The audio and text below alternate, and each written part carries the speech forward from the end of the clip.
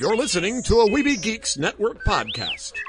Merry Christmas! What is this? Up to Neverland!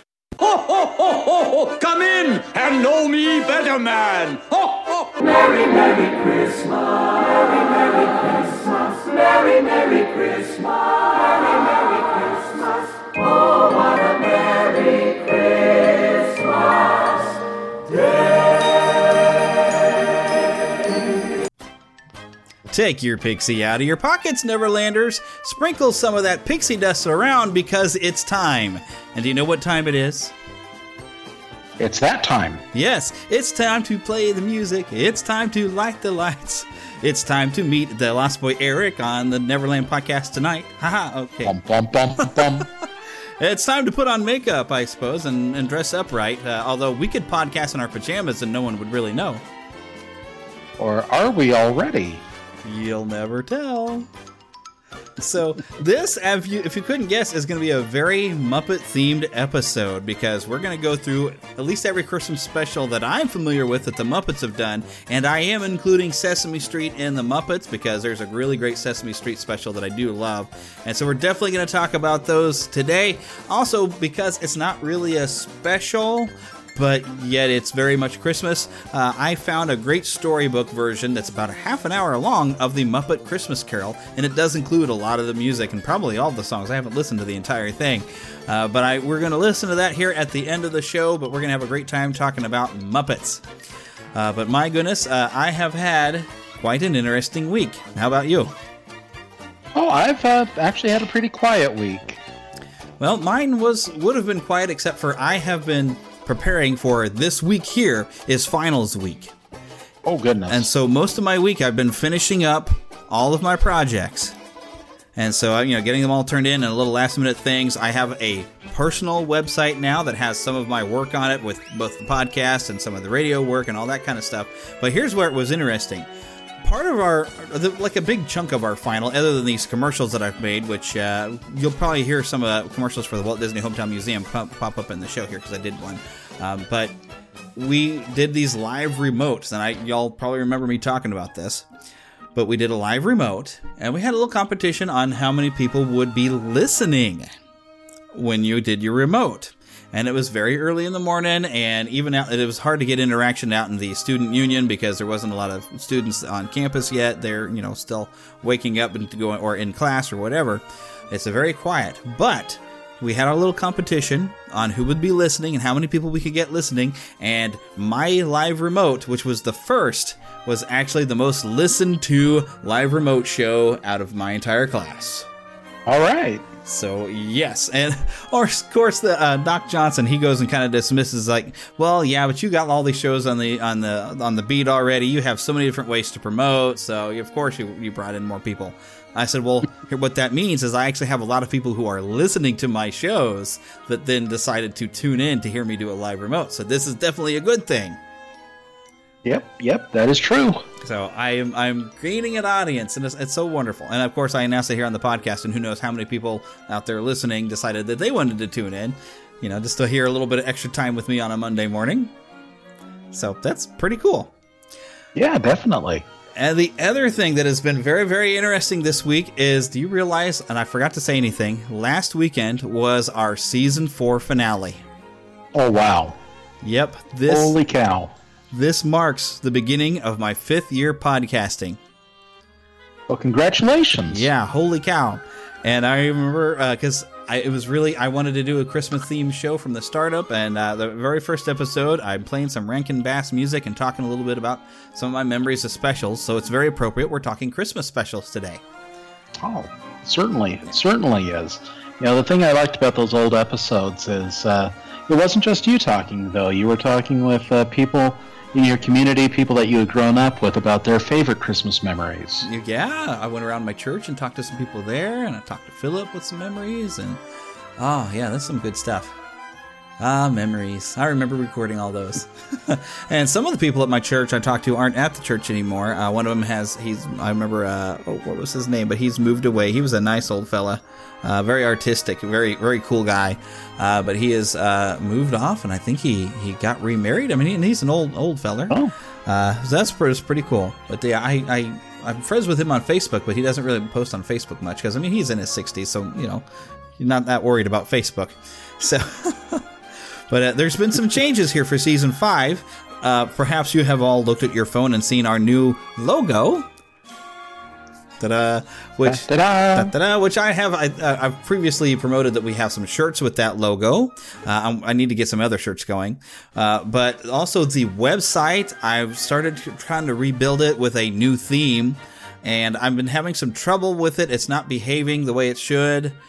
So it looks a little weird and under construction right now, but I'm kind of playing with it, trying to get something to work. I might have to use a different theme than what I've got. I've also taken on our far right column when I had friends of the show and all these different podcasts. I've taken all of that information and given it its own page because it was such a long list. All these different podcasts that I recommend and that, you know, we've had on the show, that kind of thing.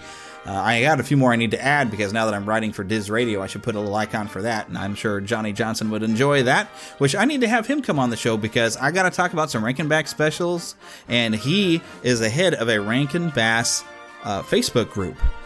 Oh, wow. So I think I need to invite him to come on the show. Maybe we'll do that next week because I hadn't really planned which specials I wanted to go into next week, but I love Rankin Bass, so that would be a lot of fun. I was thinking about saving those for closer to Christmas, but you know what?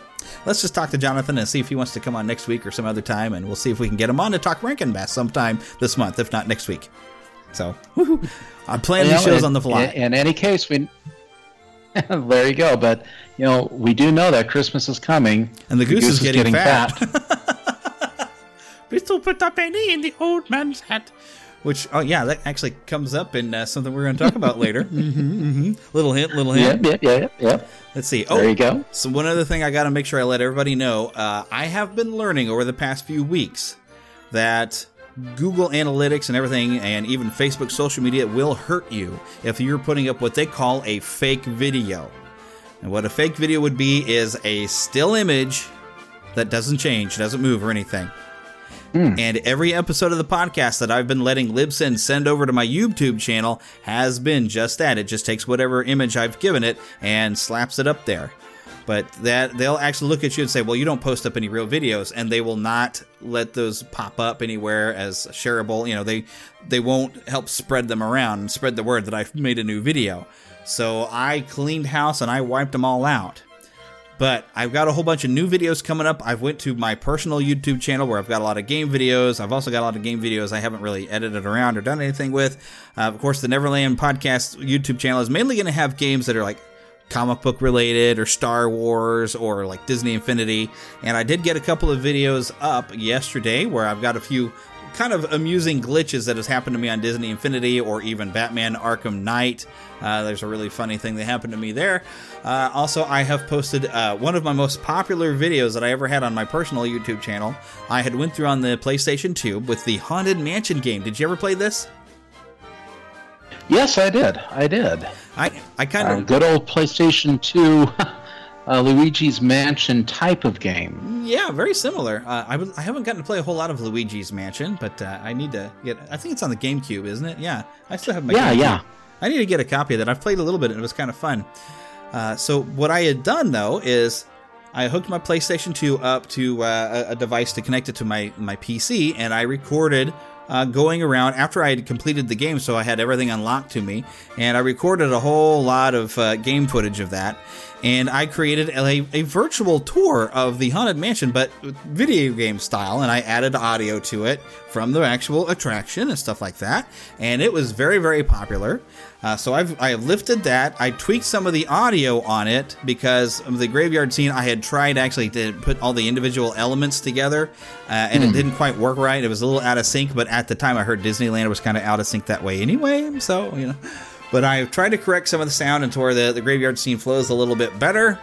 And so now I have that video. It is low resolution, and I've kind of stretched it out to match the high resolution logo because we have a new animated logo that will not get me in trouble if the Disney lawyers ever see what I used to have, or it was pretty much their logo, but I had played with it a little bit. But now I've created my own. This castle you're seeing, I did that completely on Adobe Illustrator, which is not easy.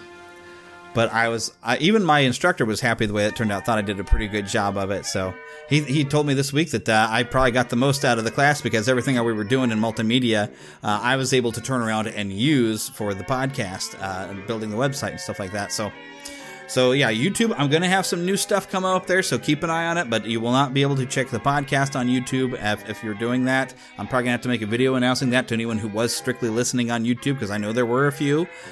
Some people like to do that. I even had a guy once, was a writer who was interested in my show, but he loves listening to podcasts on YouTube. So I'm like, okay. So he's just going to have to subscribe now. But I am having the thought, and maybe we'll work on this at some point, if I manage to go and buy myself a decent webcam, because the thing that I connect my camera to my computer doesn't seem to want to work with Windows 10 very well. But, maybe when we record the podcast, maybe we'll just put a webcam on us and we'll go on to Google Hangouts, and so we'll post those up, and so you'll still kind of get the podcast up in a video format, but it won't be just a solid image. You'll actually get to see us. So we'll I think won't be able that. to do it in my pajamas if we do that. Well, it depends on what type of pajamas you're wearing, See, at least you could be wearing pajamas, because that'd be a lot better than podcasting in your underwear, say, Oh, if I have to. Yeah, you're going to have to put a shirt on at least. No one will be able to see your pants. This is true. This is very true, so you might still get away with it. But, okay, I feel like I've announced myself into the Dickens here. So, speaking of Dickens, we're going to get to Muppet Christmas Carol at the end, so make sure you stay tuned. But until then, we've got actually something fun we have to get into this week. But there was this, this little trailer that actually turned out to be one of the top viewed trailers that YouTube has ever had. And it was for Avengers Infinity War, so I think we better go to the trailer park. All right, y'all. One more time. It don't matter what you look like. It don't nobody gonna sing with me. Okay. The Neverland Trailer Park. There was an idea to bring together a group of remarkable people. To see if we could become something more. So when they needed us, we could fight the battles that they never could.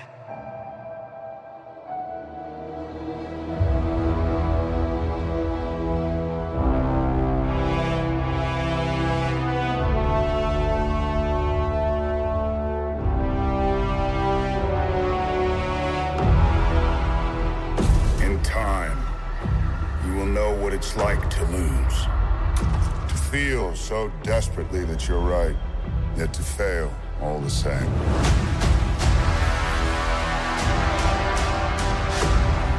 Dread it. Run from it. Destiny still arrives.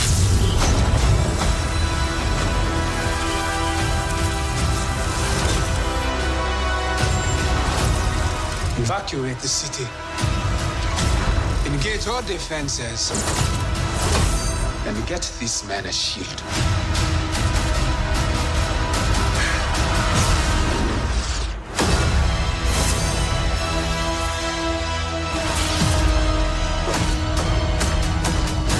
Fun isn't something one considers when balancing the universe.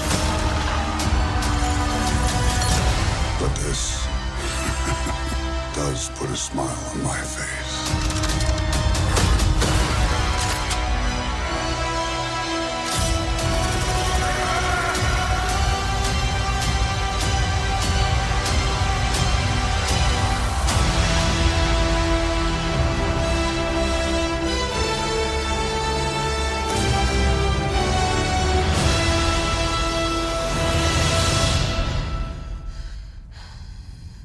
Who the hell are you guys?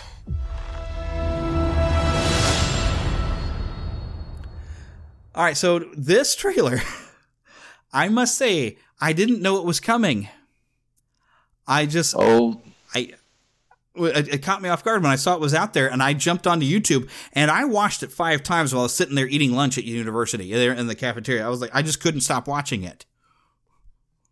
Well, I followed the Russo brothers on Facebook, and the last few days they had been posting up the number 3, the number 2, they were obviously counting down to something, so I knew it had to be this trailer. So I've been watching out for it. I think I need to start following the Russo brothers. But oh my goodness, I love that we start with each individual Avenger saying basically what Nick Fury was saying when he was talking about putting the Avengers together.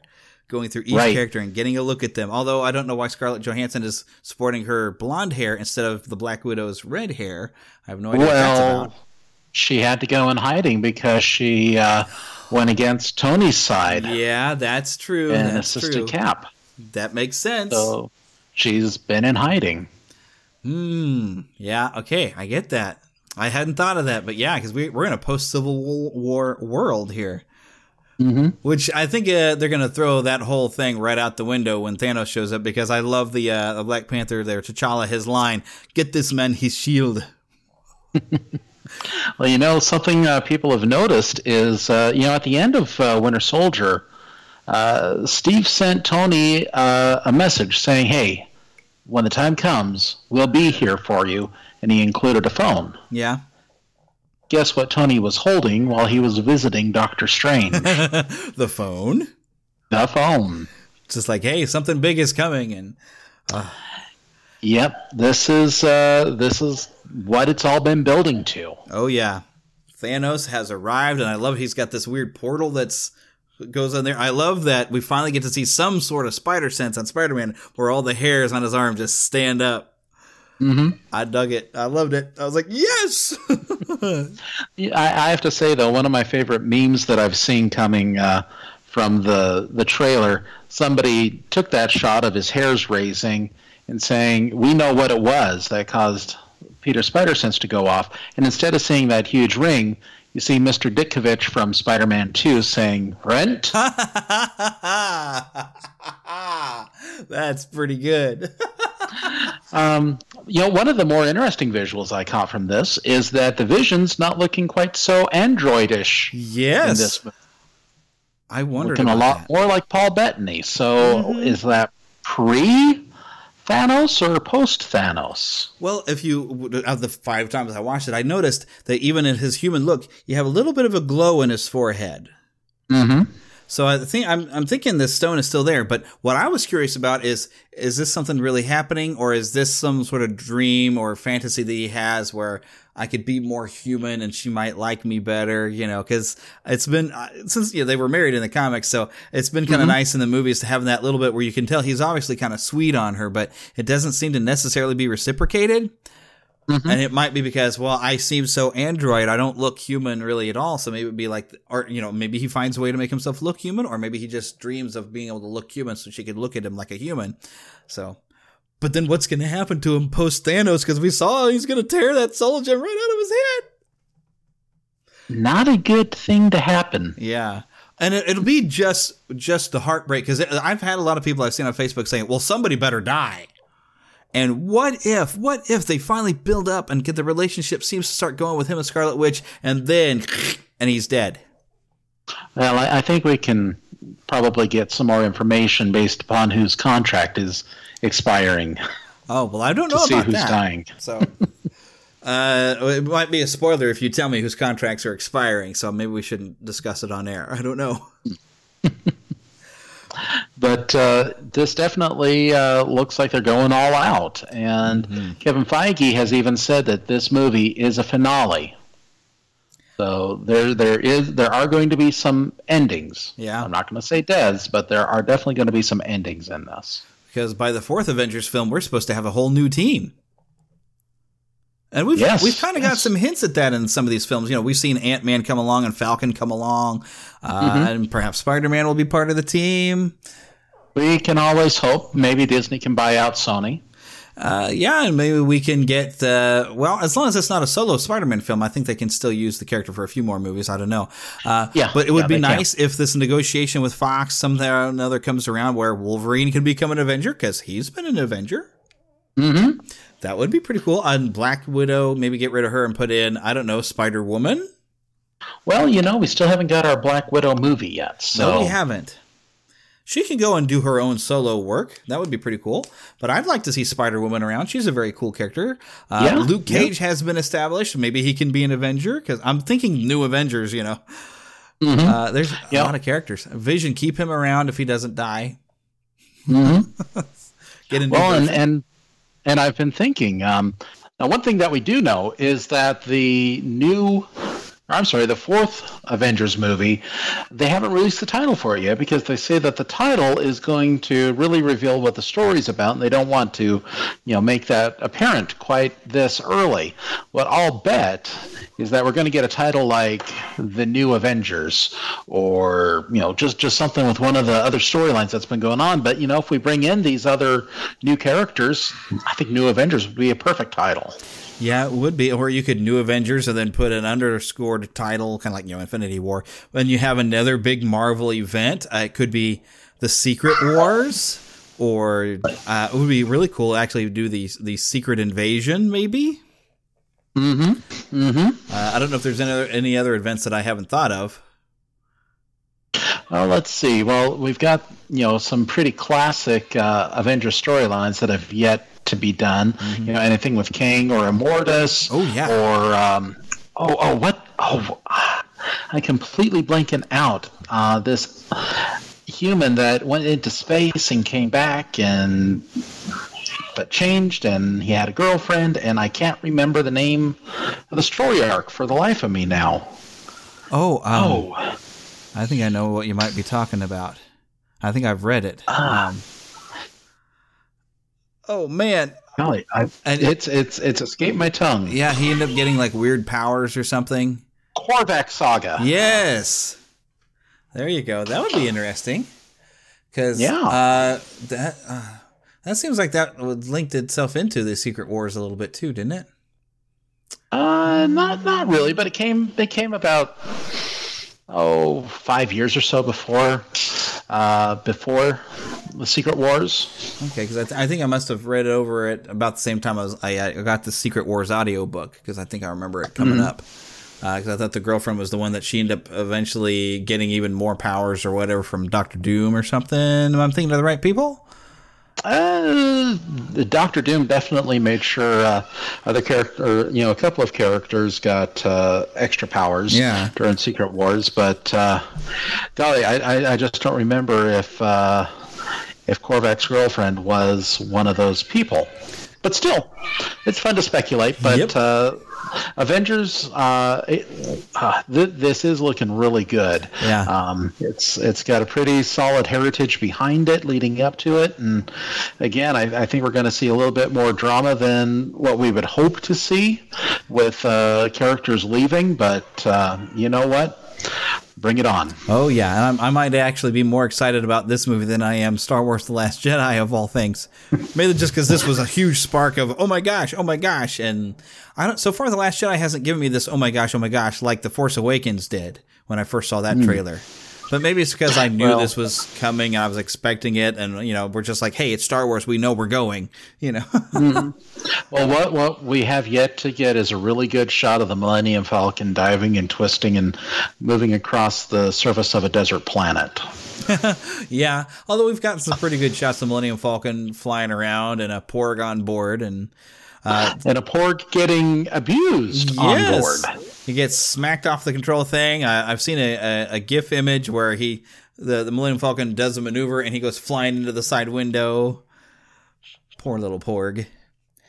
Which we did get some new footage we got to check out there on the Christmas special earlier this week. I can't think of what night of the week it was. Was that Thursday night?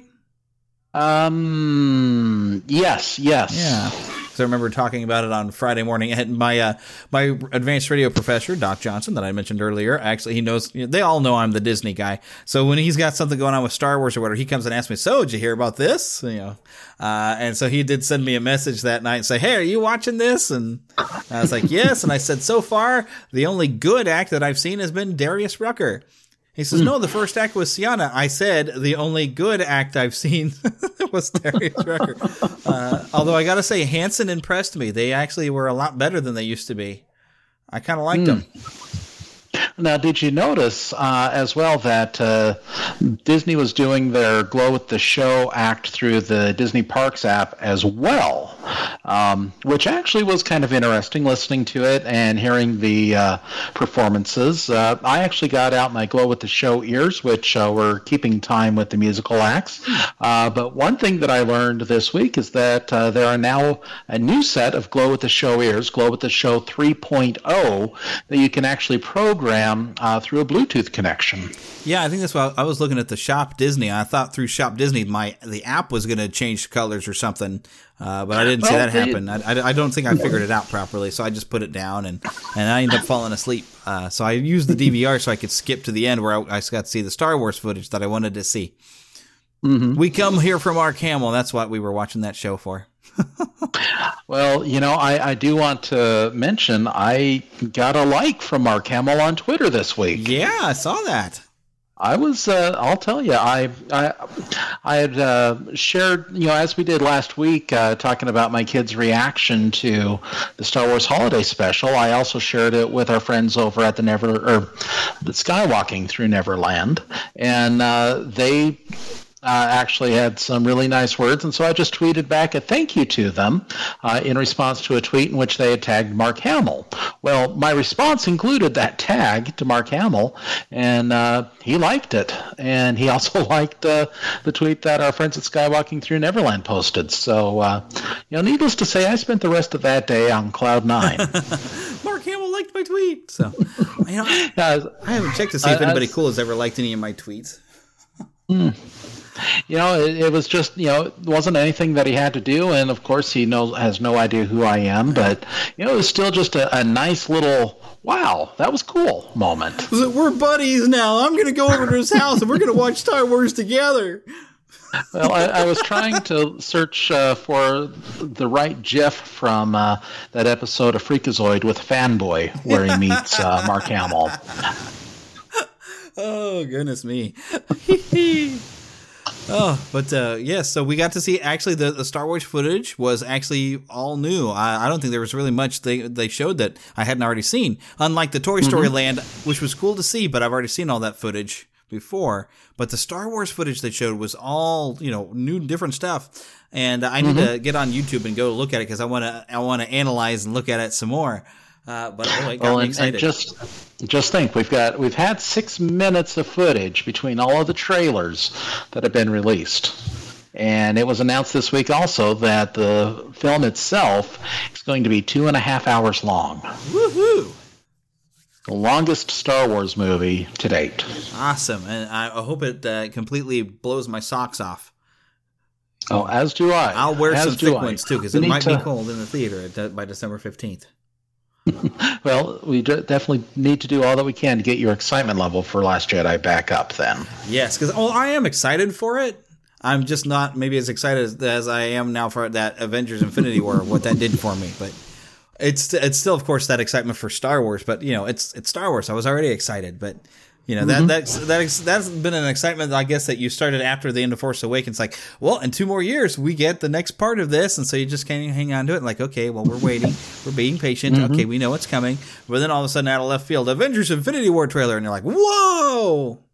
So, well, speaking of Star Wars and television specials, and not really a special, but at least TV, one of my favorite Star Wars tie-ins was when Luke Skywalker and his cousin Mark Hamill both visited the Muppet Show. Oh, indeed. I haven't watched that one in a while, but I do love that. Even Gonzo Vader. I can't remember what they called him, though. Didn't they have a weird name for him? Darth Nader. And they have that great shot where they all look and break the fourth wall. Darth Nader! Who's that? Yeah. We may never know. Well, I don't do a very good Gonzo. And I love the end of it because you've got the cast of the Muppet Show. Oh, yeah. You've got the cast of, you've got Luke, R2-D2, C-3PO, and Chewbacca, and then they all start singing When You Wish Upon a Star. Mm-hmm. There's some foretelling right there. Yes, it was a prophecy. Oh, but reminds me, though, because Muppets are now part of Disney, which means, granted, this is stuff that happened before Disney, but they actually did a few Christmas specials. Yeah, that they did. To Disney and beyond. Well, I'm going to dive in one first that it's still Muppets. It's Sesame Street. And to me, those were always Muppets. I mean, Kermit's on there. And this is one that I actually didn't ever see when I was a kid. But it's called Christmas Eve on Sesame Street. And it aired December 3rd, 1978. It was directed by John Stone and was written by John Stone and Joseph A. Bailey. And this is the first time that you hear the song True Blue Miracle, which was composed by Carol Hall and sung wonderfully by Mr. Bob. Bob, I forgot his last name now, and I've even friended him on Facebook. McGrath, yes. And I always think of him singing that song. It's also where you're going to get to hear Keep Christmas With You All Through the Year and I Hate Christmas. Of course, it's by Oscar the Grouch. I wanted to call him Grumpy. And that was composed by Sam Pottle and David Axelrod. But how I first became familiar with this was, I was looking for some stuff, but there's a record, but I didn't find the actual record, but there is a little record of Christmas Eve on Sesame Street, but there's another Sesame Street Christmas record that has a lot of good songs, including True Blue Miracle and Keep Christmas With You, as well as a bunch of other ones. But I didn't realize there had been a television special until I found this. Yeah, and there were some really cute vignettes in it. One that always sticks with me is, and this is repeated in another special that we'll talk a little bit later, but you've got a little pageant that goes on Sesame Street, hosted by Prairie Dawn, and which, Bert kind of ends up the butt of the joke. Yeah, that's on the record. That's actually not part of the special, though. Oh, yeah. So I misremember. Yeah, so that's the record that's separate, that has some of the songs, but there actually was a record tie-in to this special, and then there was this other record that has some of the songs, but it's not directly a tie-in, and they have that pageant you're talking about. Which we'll have to play on the show sometime. I think we played it last year. I do love that, but that actually doesn't happen on this show.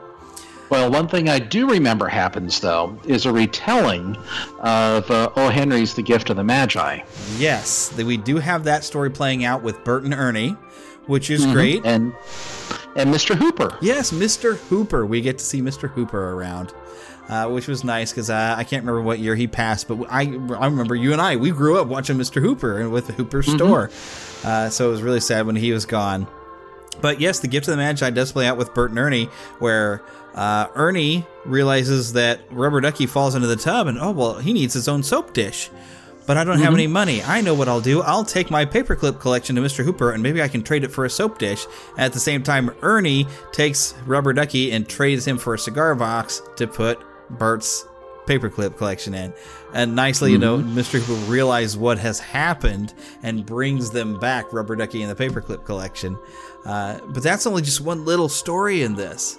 I mean, there is an overall plot where Oscar picks on Big Bird and asks Big Bird, okay, because you've seen city buildings, the chimneys are these little pipes. And Oscar tells Big Bird, well, if Santa can't fit, how does Santa get down that chimney? And it's a little pipe. If he can't get down that chimney, no one's going to get any presents. And Big Bird is just freaking out because, he's got that mentality of like a 3-4-year-old because he's Big Bird. 6-year-old. Well, like 6 years old. But he thinks like a little child and doesn't think, Santa's gotten down it before. What's the matter if I don't know how he does it? He doesn't ever go that way. He's thinking if he can't figure it out, Santa won't be able to do it. And I love that because that's exactly how a child would think about it. Yeah. But that's the overall point. And then we have a lot of different stuff. There's a really cute little segment where you have Grover and Kermit talking to kids because, they used to have them on the old Sesame Street. I don't know if they do it anymore, but they would ask the kids how Santa gets into the house, and the kids give all these really cute answers. And there's this one adorable little girl that says, well, he just pushes this little button and the thing goes there, and then that's who he's there. Just very simple. And Grover just breaks the fourth wall and says, and there you have it. So, but there's so many great things, including Cookie Monster trying to write a letter to Santa. First, he's writing with a pencil, and all he really wants is cookies for Christmas. And as he starts thinking about cookies, he gets hungry and accidentally eats his pencil, and then realizes, my pencil gone. Where'd pencil go? And then, of course, we have him trying to type on a typewriter, which at some point while thinking about cookies, he starts getting hungry and starts to eat the typewriter, and has a great bit where he "Kawabunga!" and breaks the typewriter in half so he can eat the whole thing. So he's having a hard time, and he goes and asks for help, like, I don't know, I can't ask for cookies, I guess. And Gordon's telling him, so, well, Santa knows you want cookies, don't you worry. But at the end of it, Santa has brought a Christmas tree and decorated it. And they're into the living room of Gordon and his wife. I can't remember her name, but Cookie eats all the pine needles and stuff on there. And at the very end of the special, you have Cookie Monster laying there like, ooh, Scotch pine, give me heartburn. So, but I never saw it as a child. We found it online, and I put it on a DVD. And Heather and I just love this special. I mean, they ice skate at the beginning. You have an ice skating group that kind of, I think they did a Sesame Street on Ice or something. Something from the Ice Follies. There's a lot of great songs in there, including the I Hate Christmas song from Oscar, where you got a whole montage of him doing horrible things to everybody. It's just a really great special. I don't want to tell you how it ends other than the funny little bit with Cookie Monster. But definitely, I think if you can find it on YouTube, you should definitely watch this one. Definitely. Yeah, definitely. Oh, yeah. Well, yeah, another early special actually came in 1979 when John Denver teamed up with the Muppets for Christmas Together. Now, this was directed by Tony Charmoli and was written by Herbert Baker, Bob Finkel, and John Stone. Familiar name. I'm not familiar with that name. Who's John Stone? Oh, we just talked about him in the Sesame Street. Oh, we did, didn't we? Yeah. He was a Muppet writer. Yes, he was. Mm-hmm. Now, I know I've seen this special years ago because one of the things about the special is they sing the 12 Days of Christmas. Yes, they do. But in the special, Fozzie keeps forgetting his line, 7 Sons of Swimming. And you don't hear that in the album that was released. Unfortunately, because that's really fun. But you know what? I still like the album as it is. This is, really, I think the album's probably better known than the special. Yeah, because I guess the special only aired one time. Mm-hmm. And the versions that I've been able to track down on YouTube aren't all that great, so I've never been able to really watch it all the way through. But I've got a halfway decent version that I had found that I did upload up to the Neverland Podcast YouTube channel, so you can check it out, because I knew probably most people hadn't seen it. I didn't realize there was a special for the longest time, because I was familiar with the album when I was really small, before I started school. My grandmother had this album, and when I was staying over there before I started school, she would watch me, and she'd make me take a nap in the afternoon, but she'd put this record on to help me sleep. And so I was very familiar with the record, although the record has more songs than the CD that I got later. There's a couple songs missing, which I think my proceeds from buying the CD went to like an Arbor Day Foundation or something like that, because John Denver was really big into, the trees and the forest and things like that. Mm-hmm. Well, as evidenced by Alfie. Yes. The tree. Very much so. I mean, and really, this special, I liked it better than the Star Wars Holiday Special, but I can't say that I really enjoyed it when I was watching it yesterday, because I'm not a big fan of John Denver. And it's very much a John Denver special with occasional Muppets. So, speaking of the soundtrack and the album, one of my favorites, aside from the 12 Days of Christmas, is the follow-up to the story about Alfie, and that's the song "It's in Every One of Us to Be Kind." To be wise, you mean? Oh, wise too. Yeah. Yeah, that's a song. I know that's the one everybody really enjoys, that song, and it's a very nice melody, but when you pay attention to the lyrics, there's kind of some stuff that I kind of shake my head like, huh? And even, Heather and we went in I think it came on something we were listening to in the car, and she even looked at me and says, like, if you really pay attention to these lyrics, they're all happy, good, but they don't actually make any logical sense. But it still sounds nice. It sounds nice, yes. It's a very nice melody, and it sounds good and happy, but you don't want to overthink it. Well, you do know another track that was on the album is one called "When the River Meets the Sea" and written by Paul Williams. Yes, and we're going to be able to talk about this here pretty quickly. Are we ready to jump to the next one already? Well, I was trying to segue. Oh, okay. Well, people generally fall off of segues anyway, and so I'm allowed to have fallen off of it. But yes, those Paul Williams songs, lots of great ones, can all be heard in Emmett Otter's Jug Band Christmas, which actually was written by Russell Hoban back in 1971 as a book, and then Jerry Jewell went and wrote a script adapting the book. It was aired then on HBO exclusively in 1979, and then the following year, December 15th, 1980, it was played on television. But I actually remember watching this on HBO when I was little. This was directed by Jim Henson, and as we mentioned, there are songs on here by Paul Williams, which I believe there was a song list I found on one of these websites. A lot of, or let me see if I find that list again. Maybe not. But there's oh my goodness, all these great songs, all original songs that aren't necessarily Christmassy, but they're just great. I mean, Paul Williams, he wrote a lot of music for the Muppets. I mean, the Muppet movie, he wrote some songs for that. Muppet Christmas Carol? Yeah, Muppet Christmas Carol. He came back for that one too, didn't he? And also the Muppets Letters from Santa, I think he did the music for as well. I think I tried to watch that one, but that one was missing something. I couldn't sit through the whole thing. It just, I don't know, it didn't click for me. It's not one of their best. But let's see here. But, you talked about your first experience watching it on HBO.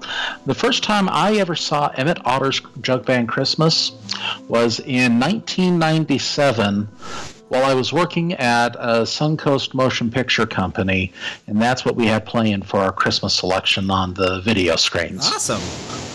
So I was well into adulthood by the time I ever saw it, and it just, I've always been a Muppet fan, and it just absolutely entranced me. The music, you're right, it's not a Christmas show, it's not a Christmas special, but the themes of brotherhood and family and working together. Well, the songs aren't Christmassy, but the story itself is pretty much the gift of the Magi. It's still Christmas. Well, when there ain't no hole in the wash tub, you can do an awful lot of things with it. Yeah. So none of the music actually says anything about Christmas, but it takes place around Christmas time, and it is about trying to get Christmas gifts for each other between Emmett and his mama. But I really liked there's all kinds of different puppetry techniques you get to see in this, and this is pretty early in some of the filming stuff, because some of these techniques you'll see Jim Henson using later in like the Dark Crystal and Labyrinth, but you get to see them using marionettes, using some black theater technique, and that's where you wear all black and you have a black screen, and so you can dance. And they did this a lot on the Muppet Show too. But this is also one of the first Muppet productions that had radio control puppet effects that were designed by Faz Fazakas. I don't know if that's how you say his name, but actually Faz Fazakas. Faz Fazakas. And this is where this is really the person that Fozzie Bear got his name from, was Faz Fazakas. I was starting to wonder that when you said it. It's like, that reminds me of Fozzie. I wonder if that's connected. But yeah, I mean, the innovations that they were able to make with, basically with the funding that HBO gave them for this really led to a lot of the innovations that helped make the Muppets stand out in the Muppet movie and the Great Muppet Caper, and as you said, Labyrinth and the Dark Crystal. So this was a very seminal film when it came to, the art and the design and the production aspects. But I got some quotes from Dave Goelz and Jim Henson, but I figure we'll just move on. It's basically they're talking about all the different changes to the sets they'd have to do and some of the new innovations on there, but I think we've covered those, so let's move on to the next special. Yeah, Pa would have moved on. Exactly. Well, back in 1986, I remember watching this. Yeah. It was about a group of toys who on Christmas Eve learn about a new space toy that has joined them that is completely delusional and thinks that they are the real thing. And but this isn't Toy Story, though. This came about 9 years before Toy Story. This is the Christmas toy starring Rory Tiger. Yeah, and a lot of great characters. Yes, right from the very beginning, they talk about why they're toys, what they do, and I think in many ways this did kind of serve as a template for what Pixar was able to do later. Oh yeah. Christmas Toy really did follow along this nighttime story. It showed how toys had to freeze before anyone could see them, or else if someone did see them out of place, they would lose their life. Yeah, they wouldn't so come to back speak. anymore. You'd be frozen forever by being caught in somewhere that you weren't left. Which I'm glad Toy Story didn't go that route, because it does make sense to you as a kid that my toys never seem to stay where I've left them. But this even inspired a television series in 1994 called The Secret Life of Toys, which I never saw. Yeah, it actually was on Netflix for a time, so I did get to see a few episodes. Was it any good? To be honest, while I remember this special, some of the character designs I really didn't care for, so that kind of turned me off from the special. Yeah, I saw some pictures on it when I was doing some research on this, and they changed the look of the rocking horse, and it looks terrible. But still, it was fun. It's something I might be able to pull up here on YouTube and share with my kids. Yep. And it came out December 6th, 1986, and I remember we set the VCR and watched it from a tape. It was written by Laura Phillips, produced, of course, by Jim Henson, directed by Eric Till, and had music and lyrics by Jeff Moss. Which, the songs are not too bad. They're pretty good. I would have preferred some Paul Williams music, personally, but Jeff Moss, I think he did a pretty good job. He's got some good songs in there. So, it was enjoyable, but, unfortunately it was a little forgettable as well. Yeah, I still love it because it's the nostalgia. It's not great, and if you overthink some of it, it can ruin it, but you got to remember the target audience was for little kids. So if you watch it in a little kid mentality, it's still a good time. I think you would enjoy it, and it's got some good fun and some adorable characters. And really, clearly Toy Story was inspired by it. And I think also we saw a resurgence of the little cat toy Mew. Is the mouse Tupper in Bear in the Big Blue House. Very similar design, very similar voice acting. I didn't watch a whole lot of Bear in the Blue House because I was kind of old for it, I guess. Well, I had a new nephew at the time, and I got quite my fill of it. Yeah, and it was... Goodbye, good friends, goodbye. Sorry. And it was a cute show. I liked that bear character. He was an adorable character. So. Oh, he was. But, that's not the only adorable Muppet character, though. You could say there's a whole family of adorable characters. Oh, yes. And when they all get together to go visit Fozzie's mother, won't it be such a surprise? Yes. Waka waka. Waka waka. December 16th, 1987, Fozzie's mama was going to go and hop a plane to Malibu for Christmas. Didn't know that Fozzie was bringing the entire Muppet gang and had invited all of his friends from Sesame Street. And that's too bad because she had rented out her home to Doc and Sprocket. Yeah. They just found a way to get everybody into this thing. And what I love about this, this was executive produced by Jim Henson, also produced by Dana Birkenfield and Martin G. Baker, directed by Peter Harris and Eric Till, and was written, of course, by Jerry Jewell. Yes. And this is like the culmination of every Christmas special that the Muppets have put out, because you do get the Muppets, and they do put on a pageant in this one of the night before Christmas. I almost said The Nightmare Before Christmas. Can you believe it? But yeah, you do get that Sesame Street pageant. You get some of the songs coming back because they do sing, send every one of us to be wise. And then at the end, they sing from the Christmas toy, old friends, dear friends. And so you get all the songs from all these different specials. All the Muppets sing them all together. You get Fraggles in there, and they actually bring a song that I had forgotten was part of Fraggle Rock. That had been sung where they're got to pass it on, and so that song comes back. And so this is my favorite Muppet special, hands down. Mine too. I absolutely love this special. It's something that we had recorded and we watched growing up. It's something that, I found a few years ago on YouTube. I found the music for it someplace. So, this is something where every Christmas this is definitely being played in my home. Yes, indeed. And I wonder what versions I've gotten because, ABC rebroadcast it the following year, December 2nd, 1988. It was then re-edited and aired on NBC as an episode of The Magical World of Disney on December 24th, 1989.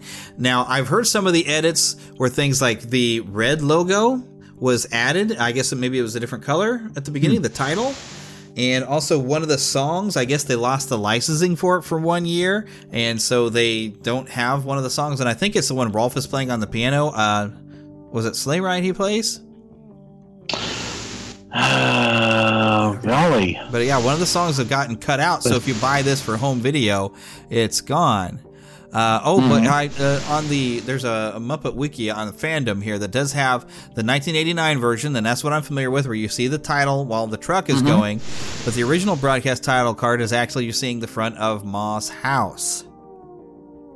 So that has changed. So I do have an edited version. Let me see if I can find what song was cut real quick. Let's see. The Red Muppet Family Christmas logo. Of course, the Snowman musical and comedy number with Fozzie is completely gone on home video. The original version song The Sleigh Ride is sung. Rolf begins playing the song on Emily Beer's out-of-tune piano, and Rolf says he loves out-of-tune pianos while Sprocket watches him play. Fozzie, the Snowman, and the Penguins sing outside. This cut is due to rights with the song. The version that I have access to has that in it. So does mine.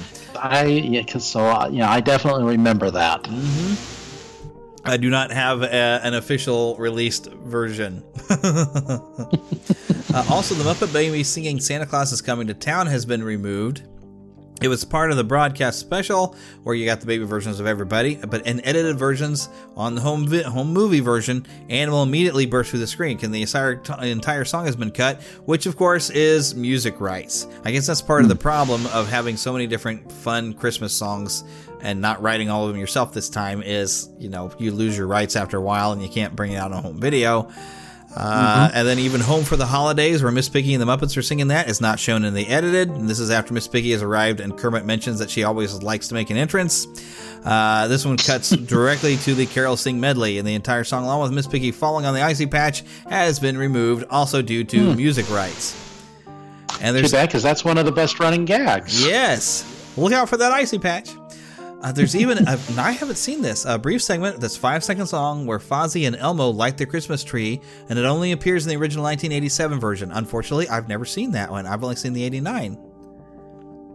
I may have seen the 87 when it was aired originally, but I didn't know it was coming on. I just turned my TV on one day and caught near the end of it, and I was like, oh my gosh, there was this Muppet Christmas thing, and yeah, I don't think I saw the whole thing until I found it on the internet. But wow, Statler and Wardloff singing I Heard the Bells on Christmas Day, and Kermit and Piggy singing Have Yourself a Merry Little Christmas, also been removed from the Carol Sing medley for music rights. Fozzie and Ma hanging stockings has been removed, but this is where Emily Bear Ma hangs Fozzie's stocking on the fireplace. I almost said in there. Fozzie mentioned that he's a grown bear, alluding to the fact he doesn't need it anymore, and when Emily reaches to take it down, Fozzie decides it's okay to leave it up. This was cut from the master used for subsequent TV airings and video releases. The original 1987 airing featured a Muppet Family Christmas bumper in between commercials, with Kermit in front of a Christmas tree saying a Muppet Family Christmas will return in a moment, and a Fozzie behind him playing with two little stuffed bears as if they were puppets. There's different end credits on the home version. There's some additional edits, including music playing before Rolf arrives. Fozzie and Emily Bear also checking his list of who is sleeping where, and a shot of the fireplace shown over the beginning of the dialogue. Lots of stuff. And this special even aired on Nickelodeon with the 1989 re-edit was utilized. And though the turkey meeting Camilla has been cut from that version, the scene fades out to black after the turkey says, "This is starting to be fun." There's a lot of goofs on here, too. You want to go through some of these goofs? Oh, I guess we can. At the beginning, and where there's wide shots of Fozzie's truck, Rizzo can be seen sitting next to Lips near the side of the truck, but in one shot, he's with the other rats in a completely different part of the truck. I'll have to look for that. Now, when Fozzie first enters the house, he doesn't slip on the icy patch as though it wasn't there. Although the second time that he enters, which is after Sleigh Ride, he does slip, starting that, continuing running gag. Yeah. I have noticed that. Now, during the scene where the Muppets enter the house, a puppeteer's full face is exposed on the bottom right-hand corner of the screen. Oops. How dare they break the magic? Yeah. Now, Kermit at one point can be seen holding a phone receiver before it rings. Biff and Sully change locations throughout the song Deck the Halls. Louis Kazagger, the Wide World of Muppet Sports announcer, can be seen sitting near the tree during Emily Bear's announcement, but during the caroling medley, as the screen scrolls past that area, he is no longer there. Not to mention he was also just on TV as barometers were falling sharply. Oh, no! So how could he be on TV and yet there? Oh, well, wasn't it the Muppet News announcer on TV? Yeah, isn't that who Louis Kazagger was? No. Louis Kazagger is a Howard Cosell type puppet. Huh, okay. See? All right, I'm going to have to look that up. Okay, think of the Great Muppet Caper. At the very end, as they're tossing the baseball diamond around, he's doing a play-by-play. Oh, okay, so yes, he is different, because I was the only announcer guy I could think of was Guy Smiley and the news guy. So, okay, wow. Mm-hmm. I think I know who you're talking about, but I only remember him in the Great Muppet Caper. I wonder if there's a picture. Yep. Oh, there he is, looking at a picture. He kind of looks like a... Kazagger. I always thought he looked kind of like one of the characters from Fraggle Rock that were in the trash heap, because he's got this long pointy nose thing. Gotcha. Yeah. Wow, okay, so yeah, he's kind of this purple thing, and he's got this long pointy nose. He looks a little bit like a vegetable of some sort, maybe. Very odd character, but yeah, that guy, so that's what his name is. Yep. Now, Gonzo and Animal are both shown wearing pajamas while they're hanging from hangers, but at one point during the caroling medley, Gonzo wears a purple suit and is with the other Muppets. Then after singing his verse, he's missing from the remainder of the carol song. Did you know that Beaker does not appear during the first half of the caroling medley? He suddenly appears when he and Dr. Bunsen Honeydew sing a verse, but he's missing again throughout the rest of the medley. Well, you can get away with that. There's so many Muppets on screen that, it's hard to keep track of everybody. Mm-hmm. Now, during the carol sing, there are 2 rooms full of Muppets, but some Muppets, here we are keeping track of them, appear in both rooms at the same time. Now, these include Statler and Waldorf, Simon Soundman, the Christmas Turkey, the Two-Headed Monster, and a female lavender anything Muppet. Yeah. Oh, Simon Soundman. That's the guy. He used to. There's like 2 different versions of him, but he's the guy who would go into the restaurant with Grover. But he also could make all these weird sounds when he wants to buy a hammer. He'd open his mouth and he'd make the noise. But it's the same looking guy when he'd go into the restaurant trying to get stuff from Grover. So that's what his name, Simon Soundman. Oh wow, love that character. I just didn't know what his name was. Now, right before... Oh, I'm sorry. Everything just moved on here. Right before the song Have Yourself a Merry Little Christmas, the puppeteer that performs Camilla the Chicken and the Turkey accidentally dropped both puppets too early. Whoops. And during the caroling medley, you can see the black sleeve of the puppeteer operating the Muppaphone. I don't remember them going, ow, ow, ow. Yeah, I don't remember seeing the Muppaphone in there. I'm going to have to look for them again. I already watched it this year, but I'm going to watch it again. Mm-hmm. Now, here's one for you. You know that Doc wasn't the only human on this show. Yeah. There was another human that showed up washing the dishes. Mm-hmm. While Sprocket dries. Exactly. And that was Jim Henson. Yep. Now, one thing, though, is while Sprocket's supposed to be back there, with Jim Henson drying the dishes, he also is in the back of the living room with the rest of the Muppets during that same sequence. Snuck out. Mm-hmm. Now, in most of the wide shots during the caroling medley, Janice can be seen sitting near a stairway at the end of the room. But there are a few shots where she's actually next to Floyd Pepper, and he's always behind the couch during that sequence. Now, did you know that this episode appeared after Fraggle Rock had ended its run? Yeah, I think I do remember that. Yeah. So Doc asks Sprocket if the Muppets are anything like those Fraggles that he's been telling him about. Now, you'll remember that in the last episode of the Fraggles, he discovered what they were and that they were real. I don't think I ever saw that episode. So this implies that this special takes place before the last 2 episodes of Fraggle Rock. Huh. And it fits more in canon with most of the episodes because it's not like they're going to go and remind everybody, oh, by the way, the last episode, Doc finally got to see one, Makes it complicated, so that makes sense. Now, while Kermit is exploring the Fraggle Cavern with Robin, you can actually see his arm sock for a few seconds before the Fraggles appear. Whoops. And the final little goof is that when the turkey directs the Swedish chef to Big Bird, if you think I'm a nice fat bird, look at this! A puppeteer's head briefly pops up. Whoops. I wish they had pictures of all the goof ups so I could look at them and then spot them later. I'm about ready just as soon as we're done here to go watch that special. Yeah, I would go watch it immediately too, except for I'm going to have to edit the show later. But one thing that is going to make editing the show later is we got something special here that I've been talking about we got to do. You know what it was? Because we've gone through every television special the Muppets ever did, but they also had a great movie called The Muppet Christmas Carol, and I found a great storybook version of it. And why don't we just jump into the story time, and we'll take a listen, and then we'll tune out, and we'll catch everybody next week with possibly some Rankin Bass, if not some other Christmas specials, depending upon if I can get Johnny Johnson in here next week. So I will make contact with him and see if he wants to come in here next week and talk some Rankin Bass Christmas, because there's a lot, and those are some of my favorite Christmas specials. So I should have thought of it sooner. Because all I knew is I wanted to talk about Christmas specials, but sometimes week to week I almost fly by the seat of my pants because I'm so busy with school that I don't know what exactly I want to do, other than I knew this week I had to do some Muppets, but we got to do some Rankin Bass. So. Oh, yeah.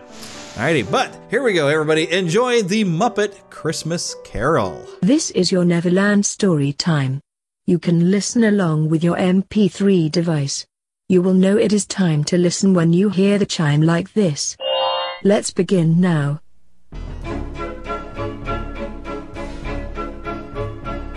When a cold wind blows, it chills you to the bone. But there's nothing in nature that freezes your heart like years of being alone. It paints you with indifference like a lady paints with rouge. And the worst of the worst, the most hated and cursed, is the one that we call Scrooge. Yeah, unkind as any, and the wrath of many. This is Ebenezer Scrooge. Oh, there goes Mr. Humbug, there goes Mr. Grim. If they gave a prize for being mean, the winner would be him. Old Scrooge, he loves his money 'cause he thinks it gives him power. If he became a flavor, you can bet he would be sour. Yucca.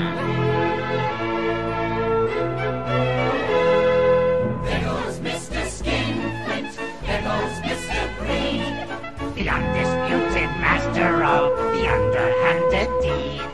He charges folks a fortune for his dark and drafty houses. Us poor folk live in misery. It's even worse for mouses. Please, sir, I want some cheese. He must be so lonely, he must be so sad. He goes to extremes to convince us he's bad. He's really a victim of fear and of pride. Look close and there must be a sweet man inside. There goes Mr. Outrage, there goes Mr. Sneer. He has no time for friends or fun. His anger makes that clear. Don't ask him for a favor 'cause his nastiness increases. No crust of bread for those in need. No cheeses for us Mises. There goes Mr. Heartless. There goes Mr. Cruel. He never gives, he only takes. He lets his hunger rule. If being mean's a way of life, you practice and rehearse. Then all that work is paying off, 'cause Scrooge is getting worse. Yeah, every day, in every way, Scrooge is getting worse.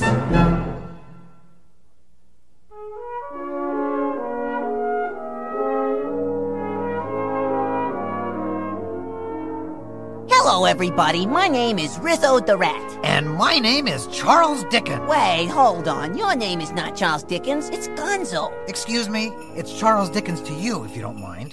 Charles Dickens was a great writer. You're not a great writer. I certainly am. I'm not. Am too. I'm not. Am too. Okay, then prove it. No problem. I'll tell you one of my greatest stories. A Christmas Carol. All right, Mr. Dickens, you're on. Okay, here we go. Oh, wait a second. Hold on a minute. Can I go get some popcorn? No, Rizzo, you can't go get some popcorn. This is not a movie, you know. I'm starting the story now. A Christmas Carol by Charles Dickens. There was hardly a man in London as unpleasant as Ebenezer Scrooge. He was heartless. He was cruel. He had time for neither friends nor fun. Ebenezer Scrooge, in short, was a squeezing, wrenching, grasping, clutching, covetous old sinner. Yeah, but was he nice? Rizzo, quit interrupting. That's rude. Hey, rudeness is my middle name. Ebenezer Scrooge was in the business of lending people money. If they could not pay him back the money, he took away their houses as payment. He was the meanest man in London. Wow. Scrooge was at his meanest at Christmas time, for it was then that many people could not pay him, and so he took away a great number of houses. The spirit of the holiday meant less than nothing to him. Not a word of cheer ever passed his lips. When any person wished him a happy holiday, this is what he said. Humbug. Ooh, you're right. Mean.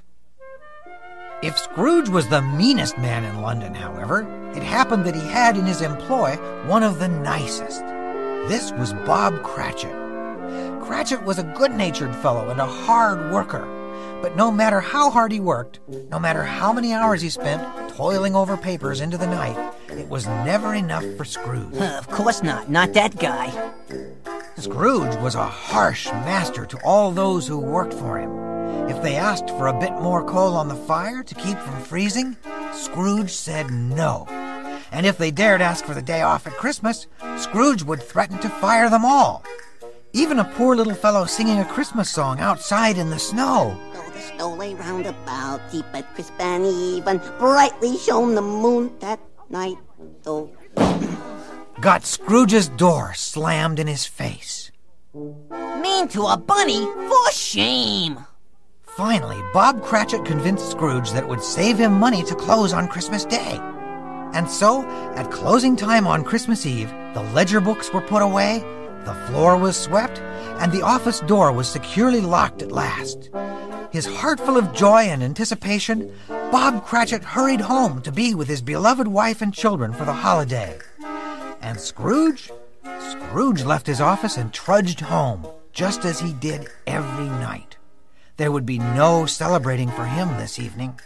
And yet, though Scrooge did not know it, this particular Christmas Eve was going to be different. Very different indeed. Well, how come? What's going to happen? Rizzo, will you be quiet? I'll tell you. When? Will you cut it out? All right. Sheesh. Now, Ebenezer Scrooge had once been in business with two partners, Jacob and Robert Marley, cranky old fellows who were just as mean-spirited as Scrooge himself. The Marleys were dead now, as dead as a doornail. But Scrooge still lived in a house which had belonged to Jacob Marley. The house was a dismal heap on a dark street. Tonight, as Scrooge climbed the dark steps to his front door, a very strange thing happened. Suddenly, the big front door knocker turned into an awful twisted face, the face of Jacob Marley, and then it called out in an awful voice.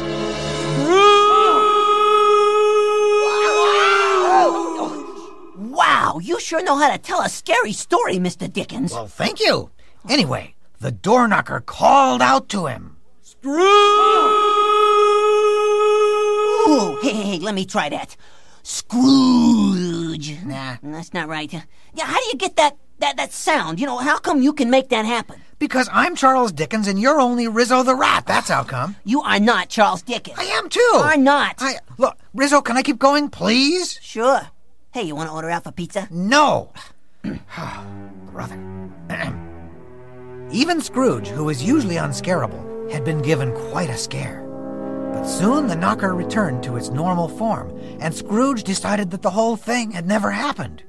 He went inside the house, lit a small candle, and made his way up the staircase, caring not a button for the darkness. Darkness was cheap, and Scrooge liked it. At last, he settled down beside the fire with his simple, lonely supper of cheese and bread. But no sooner had he taken a bite than a sound rang through the house. Then there were more bells, and more and more. Enough with the bells, you're hurting my ears. Then a mist arose, and a glow, and out of the mist stepped the ghosts of Jacob Marley and his brother Robert. They stood before Scrooge, covered with heavy chains. Clanking chains! Clanking chains scare the daylights out of me. Well, you can always leave, Rizzo. No way. What are these heavy chains? Scrooge asked the ghosts. The chains! We forged these chains in life by our acts of greed. The ghosts explained that they were doomed to walk the earth forever because they had been so mean. But they were going to try to help Scrooge avoid their awful fate. He would be haunted that night by 3 spirits, they told him. These were Robert Marley's last words to Scrooge. Expect the first ghost tonight when the bell tolls 1.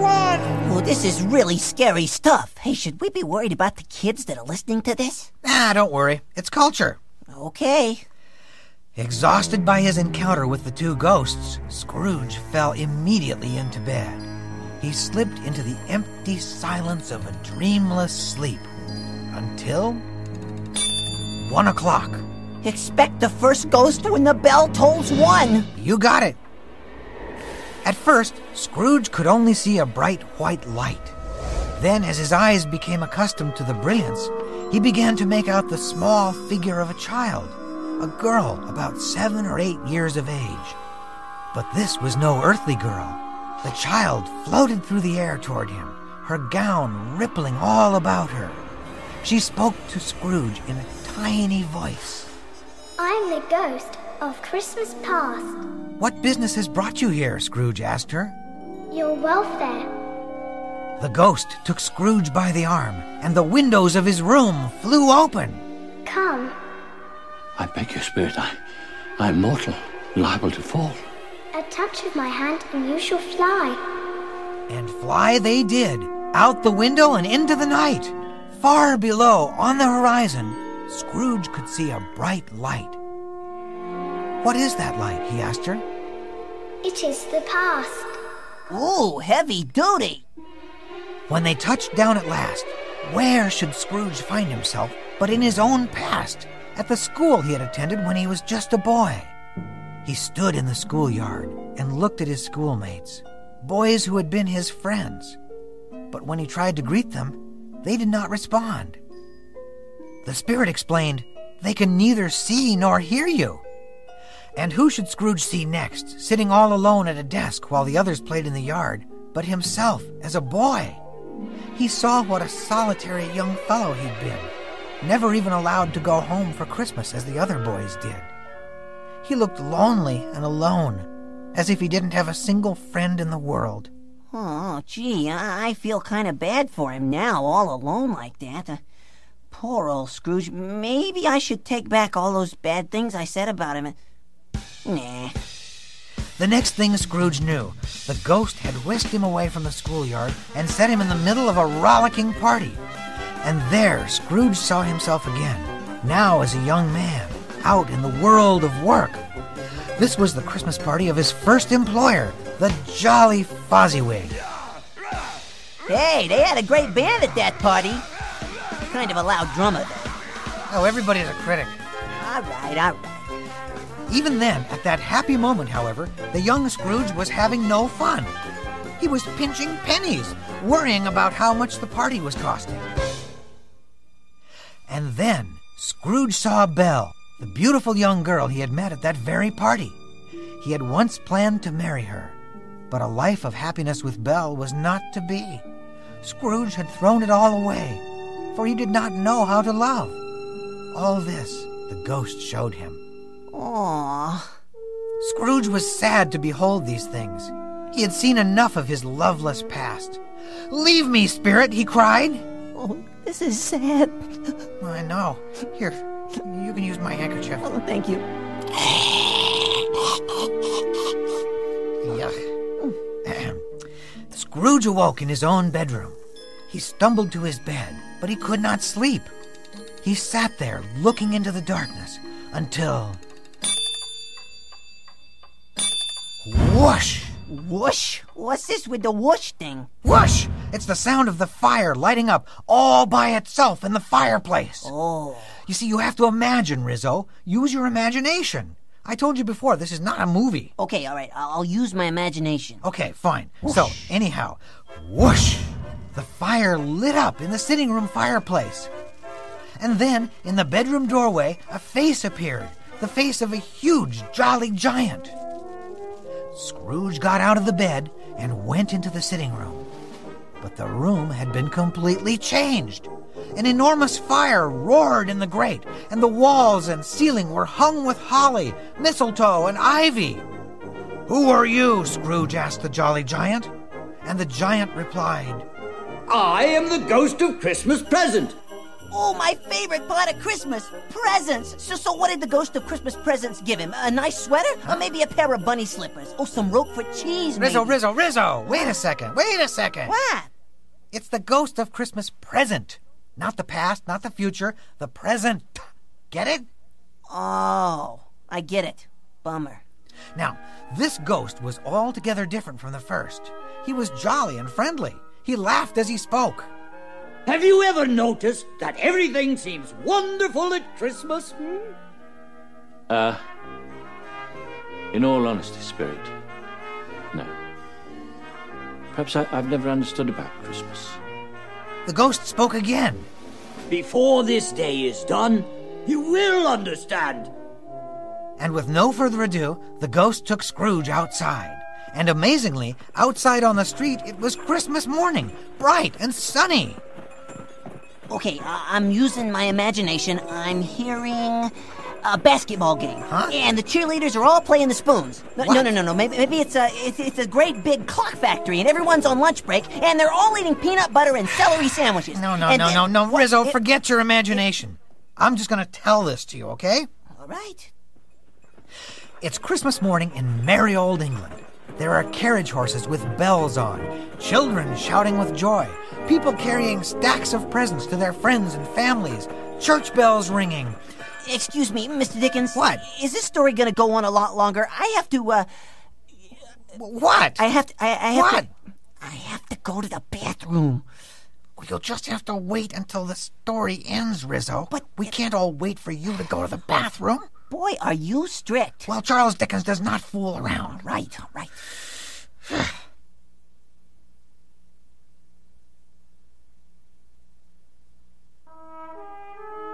The ghost of Christmas Present led Scrooge down a quiet lane in a shabby but tidy section of the city. "Why have we come to this odd corner of town?" Scrooge asked the ghost. It's Christmas here, too, you know. That's Bob Cratchit's house. Now, Scrooge paid his employees as little as possible, and Cratchit's home was quite humble indeed. But it was full of love. On this special day, Bob's wife Emily was cooking a roast goose. A very, very small goose, but a goose just the same. Bob was out just then at church with his son, Tiny Tim. As Scrooge watched unseen, Bob entered the house with Tim on his shoulders. "Merry Christmas, Emily." "Oh, Merry Christmas, Cratchit." Emmy. Tiny Tim's health was very delicate. He walked with difficulty on little crutches. But his nature was so sweet, everyone who knew him loved him. I already love him. Well, when the Cratchit family sat down to their meager little feast, Scrooge understood for the first time how much more important is love than money. He saw how lonely and impoverished his own life was, and how little joy all his money-counting and money-saving had brought him. And when dinner was over, Tiny Tim said the sweetest thing Scrooge had ever heard. God bless us, everyone. But the excitement of Christmas dinner was too much for Tiny Tim, and he began coughing. Scrooge had a sudden, terrible feeling about the future. The little boy seemed so frail, that young life so easily snuffed out. Unseen, Scrooge bent over close to the boy. Spirit, tell me if Tiny Tim will live. The ghost was not jolly then. That is the future. My realm is the present. However, I see a vacant seat by the chimney corner, and a crutch without an owner. If these shadows remain unaltered, I believe the child will die. Oh, this is too much for a sensitive rat to bear. Could I have your hanky? Oh, sure, Rizzo. Here, keep it. Scrooge was desolate, but his visit with the ghost of Christmas Present was about to come to an end. As the Cratchit family began to fade into the darkness, Scrooge found himself in a black void with the ghost. The spirit spoke. Come, my time grows short. Now, but Spirit, I have learned so much from you. That's 6, 7. Oh, Spirit, do not leave me. I think I must, in fact. You have meant so much to me. You have changed me. With that, the ghost was gone. Wait a second. What about Tiny Tim? Huh? You're not going to just leave us like that, are you? A vacant seat by the chimney corner? A crutch without an owner? I can't stand it. You got to tell me what happens, please. Now, Rizzo, please, you must be patient. Oh. A great storyteller has to take his time.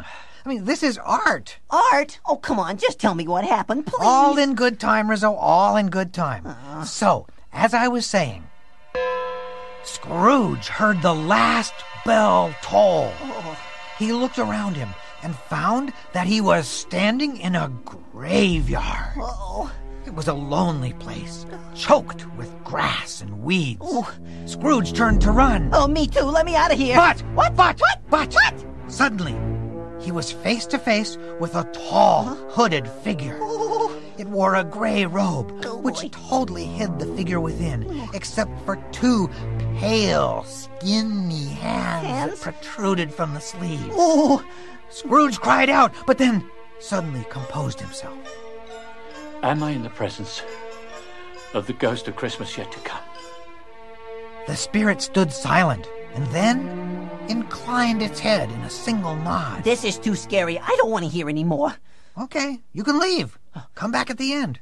Do I get to find out about Tiny Tim? Yes, you get to find out about Tiny Tim. Okay, all right. I'm out of here. So long. Bye.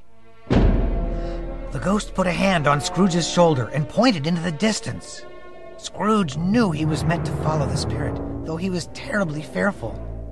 He had learned much from his first 2 spirit visitors, and was ready now to learn what this last spirit had to teach.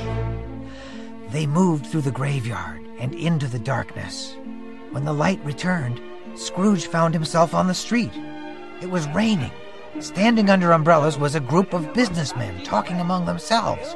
It was clear that they were talking about someone who had just died. But far from being sad, they were laughing and joking about it. Scrooge was shocked. Whose death would cause so little emotion in people? But of course, he could get no word of explanation from the spirit who guided him now. The spirit led him next to a rag picker's establishment. People were bringing in things to sell. They were the possessions of the dead man. Collar buttons, bed curtains, blankets. But no one had even a single tear to shed. Scrooge was crushed. He pleaded with the ghost. Let me see some tenderness connected with this world. Without a word, the spirit pointed again, and Scrooge found himself on some familiar front steps. It was Bob Cratchit's house. Scrooge was happy to be in this warm and joyous place. But something was wrong as wrong can be. It was strangely quiet inside and strangely empty. A little pair of crutches stood in the corner. Emily Cratchit was crying. Not Tiny Tim. But Tiny Tim it was. Scrooge's worst fears were confirmed when Bob Cratchit walked heavily into the house. I picked a spot for Tim where he can see. It's a spot on the hill. You can see the ducks on the river.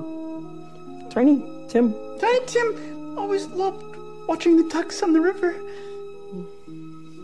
Tiny Tim! Scrooge was overcome with grief. How could this be? How could that sweet little boy have died? The room darkened, and suddenly Scrooge found himself outside again, in the dark, terrible graveyard. Scrooge turned to the ghost. Spirit, I know what I must ask. I fear to, but I must. Who was the wretched man whose death brought so much glee and happiness to others? The spirit stretched out a thin, white hand and pointed to the gravestone. Excuse me, Gonzo, is the scary part over? Can I come back now? I wouldn't recommend it. Right. Okay, now, where were we? Oh, yeah, right. Scrooge was talking. Answer me one more question.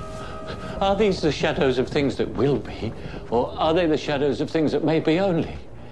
The ghost just pointed again. Scrooge bent down and gazed at the writing on it. It said, Ebenezer Scrooge.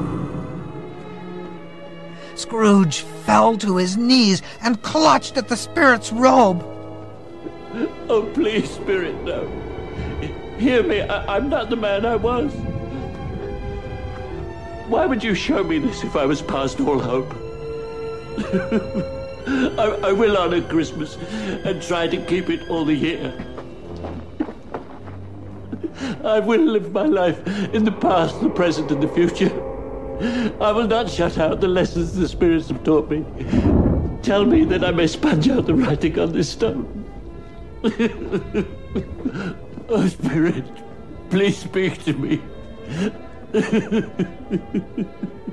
Scrooge clutched at the spirit's robe, but suddenly he realized that the spirit was no longer inside. The heavy robes fell onto Scrooge's head, almost smothering him. And then, all at once, they seemed to get lighter, as soft as bed sheets. They were bed sheets. Scrooge was in his very own bed, the bright morning sun streaming into the room. Oh, excuse me a moment. Rizzo! Rizzo! You can come back now, it's safe. Is it really safe? No more ghosts and stuff? No more ghosts, I promise. And what about Tiny Tim? Hold on, I'm not up to that yet. Oh, all right. Scrooge was alive. He was in his own house. And best of all, his life lay before him, and it could be changed. He danced around his room.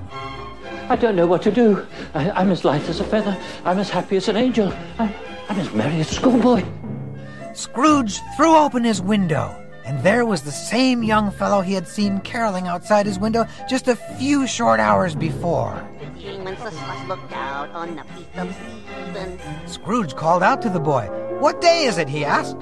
Today? Well, today is Christmas Day. It's Christmas Day. I haven't missed it. Scrooge was overjoyed. He threw a bag of coins down to the boy and bade him go to the poultry shop and buy the prized turkey they had there. I'll give you 5 shillings if you hurry, he said. Well, that young fellow hurried as he had never hurried before, and was back with the turkey in the twinkling of an eye. As soon as he had the turkey, Scrooge hurried to Bob Cratchit's house with it. The curious townspeople followed. Everyone hid as Scrooge knocked on the Cratchits' door. Needless to say, the Cratchits were surprised to see the terrible Mr. Scrooge at their doorstep. Scrooge pretended to be angry with Bob. Bob Cratchit? So here you are. Mr. Scrooge. You, sir, were not at work this morning as we had discussed. But Mr. Scrooge, sir, we did discuss it. It's Christmas Day. You gave me the day off. I, Ebenezer Scrooge? Would I do a thing like that? No, I mean, yes, but you did. Bob Cratchit, I've had my fill of this. And I have had my fill of you, Mr. Scrooge. Emily, Mr. And therefore, Bob Cratchit. And therefore, you can leave this house at once. And therefore, I'm about to raise your salary. Oh, and I am about to raise you right off the pavement onto... Pardon? Yes, Bob. Raise your salary and pay your mortgage on this house. Please, sir, come inside. Yes, yes. Bob Cratchit, would you and your family care to join us for a little turkey dinner on this fine Christmas day? Merry Christmas. The Cratchits could not believe their good fortune. And what a Christmas feast they all had then. Roast goose, turkey, plum pudding. Yes, Rizzo? And what about Tiny Tim? Oh, and to Tiny Tim, who did not die. Aw, isn't that great? Nice story, Mr. Dickens. But wait, it's not finished. Oh. And to Tiny Tim, Scrooge became a second father. He became as good a friend, as good a master, and as good a man as the good old city ever had. From then on, it was always said of Scrooge that he knew how to keep Christmas well. May that be truly said of us and all of us. And so, as Tiny Tim observed, God bless us.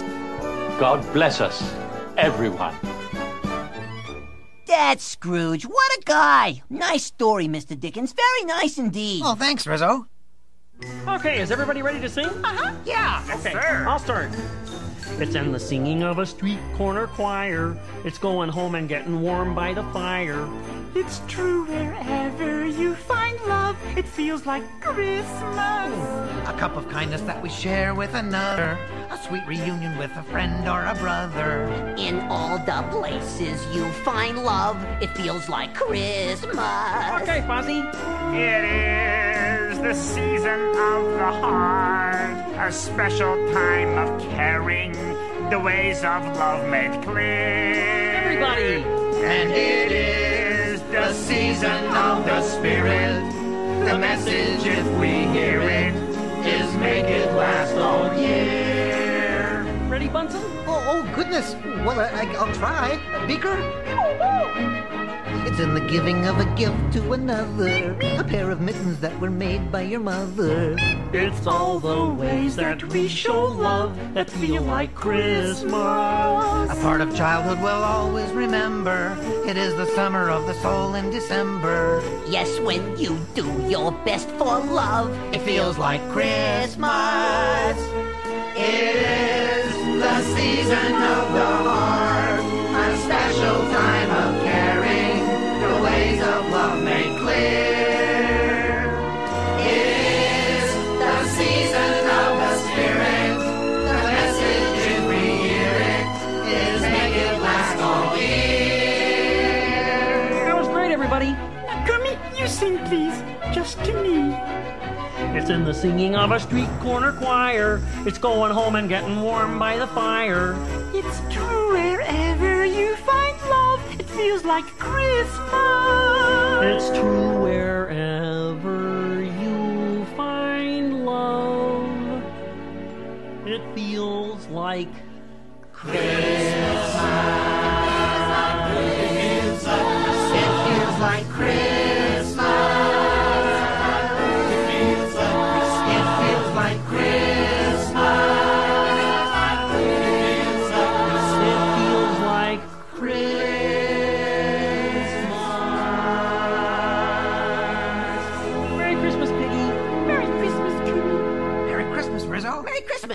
Merry Christmas, Beaker. Is this the end? Yep, that's it. Bye-bye, everybody. If you want to listen to the story again, just turn the tape over. Hey, psst, listen, everybody, you want to know a secret? He's really gonzo. He's not Charles Dickens. I am too. Are not. Am too. Are not. Am too. Are not. You are Charles Dickens. I am not Charles Dickens. All right, have it your way. Wait a minute, Rizzo. Hey, you come back here. Rizzo, I am Charles Dickens. Well, I'll have you know, you dirty rat. Rizzo. Oh, Rizzo, come back here. Thank you for listening to the Neverland Podcast. We invite you back next week for more fun and adventure. Until then, remember to keep a pixie in your pocket. It's that young at heart, positive attitude that you can share with others. And remember to visit our website at neverlandpodcast.com. There you can find links to our news page, our shop, our contact page, where you can easily send an email to podcast@neverlandpodcast.com. You can also find our Neverlanders page, where you can find out how to become an official Lost Boy or Pixie, because girls are too clever to get lost. Become a real Neverlander. Please feel free to leave us a voicemail at 816-226-6492. And be sure to follow us on Twitter at NeverlandPcast. And like our Neverland Podcast fan page on Facebook. We also have a group on Facebook for you to join. We also appreciate your support to keep the Neverland Podcast up and running. Visit patreon.com/NeverlandPodcast to donate to keeping the pixie dust alive. Copyright content featured on the Neverland Podcast is copyright of their respective creators and used under fair use license. All original content is copyright of Blue Band Productions, and a very special thanks to Yeehaw Bob Jackson at yeehawbob.com for our new ending music. God bless! Hello, everybody. This is Yeehaw Bob Jackson. Neverland Podcast, we love you. Neverland Podcast, we love you. Neverland Podcast.